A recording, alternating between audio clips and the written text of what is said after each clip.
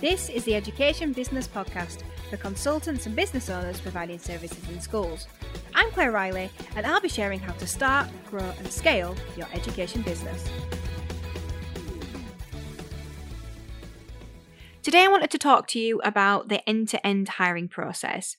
So many members of the education business community are ready to start hiring, whether that be freelancers or employees, and there's a lot of questions about it. And we need help in our businesses to free up our time, to work on the things that we love to do and to bring more money into our businesses. So let's look at what you need in place to hire and what the process is.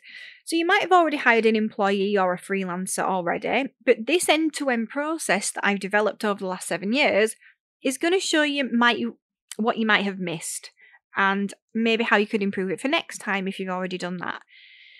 So I would actually map out a process that you want to follow before you begin. But here are some ideas that will help you to get started. And what I want to say is if this episode is really interesting to you and it's really helpful and you think, oh yeah, I could do with more details, then I actually do have a full hours training module on this, which is in Education Business Club, which you can just go ahead to educationbusinessclub.co.uk and join the membership and get access to that. And as part of that, we've got a sample job spec and I've got a sample end-to-end hiring process, which you can, have as part of the training. So that could be really useful for you. But when you're thinking about your end-to-end process, I think there are 14 elements that you need in it. So let's talk about what they are. So the first one is working out what you need. So the place to start is to work out what you really need. So you can think that you know, but unless you're asking yourself the right questions, then you're not going to come to the right solution. So for example, back in the day, I only hired resource creators and illustrators. And this was because I nailed how to do this. Well, my version of nailing it back then, but it wasn't very good. But I didn't know then. I didn't know that then. Anyway, I didn't look at the various areas of my business. I just hired more of the same, which then made the bottlenecks that I was experiencing even worse. So in some ways, I kind of defeated the object of hiring in the first place, which was not the most sensible thing to do. So number 2, research. So while it's not important to focus on job roles that actually exist, and it is super important to look at what you actually need, you should still do your research on roles that are out there that might fit what you need. Just to find out what kind of roles are out there, whether or not what you need is an actual role that candidates can recognise and apply for, or whether a few different roles could be rolled together, normally. For example, can a designer edit a podcast episode? Does a graphic designer do podcast episodes as well? What is that called? Could this be a role that you create and get good candidates for or not? And it's not that you can't advertise for a role that's very bespoke and encompasses many different skills. It's just likely to cost you more money and be much harder to find someone, which is fine. The other thing that you need to do then is put a lot more education around, what the role is and what you're expecting and why. It can be done, but do your research. Number 3 is to then write the job spec and the job advert. So these 2 documents are pretty much the same in my opinion. There's not much difference in the ones that we create for Classroom Secrets. And you can use examples from other companies, of course, but do make sure that your brand and your company values, are very clear in that in those documents and that they shine through. Number 4 is to work out your selection criteria. So do this before you get to anyone applying. So it's important to know how you're going to know whether you're going to take an application forward or not when someone has applied.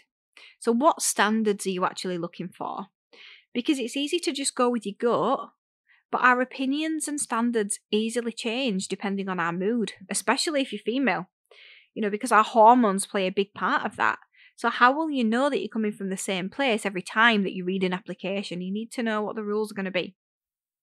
And number 5 is to come up with a task that you're going to give to candidates that you're interested in taking forward.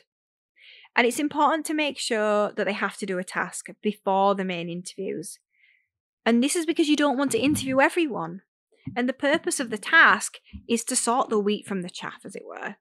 And then you'll be moving forward only with candidates who you actually feel can do the job based on the task that you've set them. So number 6, you need to obviously advertise the job. So depending on the role, you could advertise a job on social media, or you could look further afield to advertise a job. And it's all about who you actually want to apply for the job and what kind of role it is to help you work out where it needs to be advertised for best results. So remember though, when you put a job advert out, it is marketing. It's not, marketing is not just for sales, it can also be for people. And in this circumstance, you are marketing for people. Number 7, go through the applications. So a professional thing to do is to work out a date before you advertise, and maybe tell applicants at the time of applying when you will process the applications. And keeping them informed makes them much less likely to think that you're ignoring their application. Because they might think they've been unsuccessful and then go and get another job before you've had a chance to look at them. So being transparent about when you will look at the applications is really helpful. Number 8, telephone interviews. So you don't have to do this step, but we do use it for a lot of roles. And, you can find out how you get along on the phone and get a sense for how much they want the job, really, more than anything. Number 9, ask them to do a task or assessment. So remember the task that you prepared earlier so that you could be quick off the mark and devote your time to the hiring process. Well, it's time to send that through now.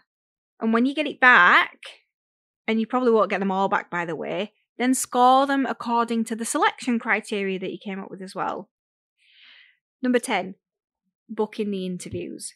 So make sure that your interviews are not weeks and weeks into the future. The process can be stressful for candidates, even though it might feel really empowering for you. But it's your job to make them feel at ease so they can do their best in the interview. And this is how you will find the best person for the job. Number 11, inform the candidates. So always tell the successful candidate first, because if they decline your offer, you might want to make sure that you can offer it to the person who was second in line if you're happy to do so. And bear in mind that, you don't have to offer the job to anyone if it doesn't feel right, and that's okay as well. Number 12, you need to agree a start date.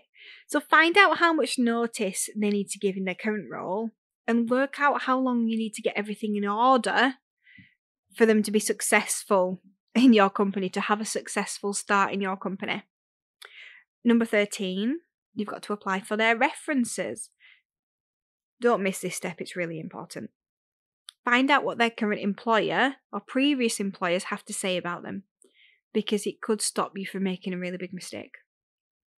And 14, the last one, is to draw up a contract. So you used to have an amount of time after employing a candidate to be able to give them a contract, but now new employees actually have to have signed their contract before their start date. So you may have to think about this maybe being electronic, or if not, you're going to have to think about the logistics of how that will work. So there you have it. It's simple. It's a simple 14-step process, but it's not easy to get in place. There are a lot of moving parts. There is a lot to getting it right.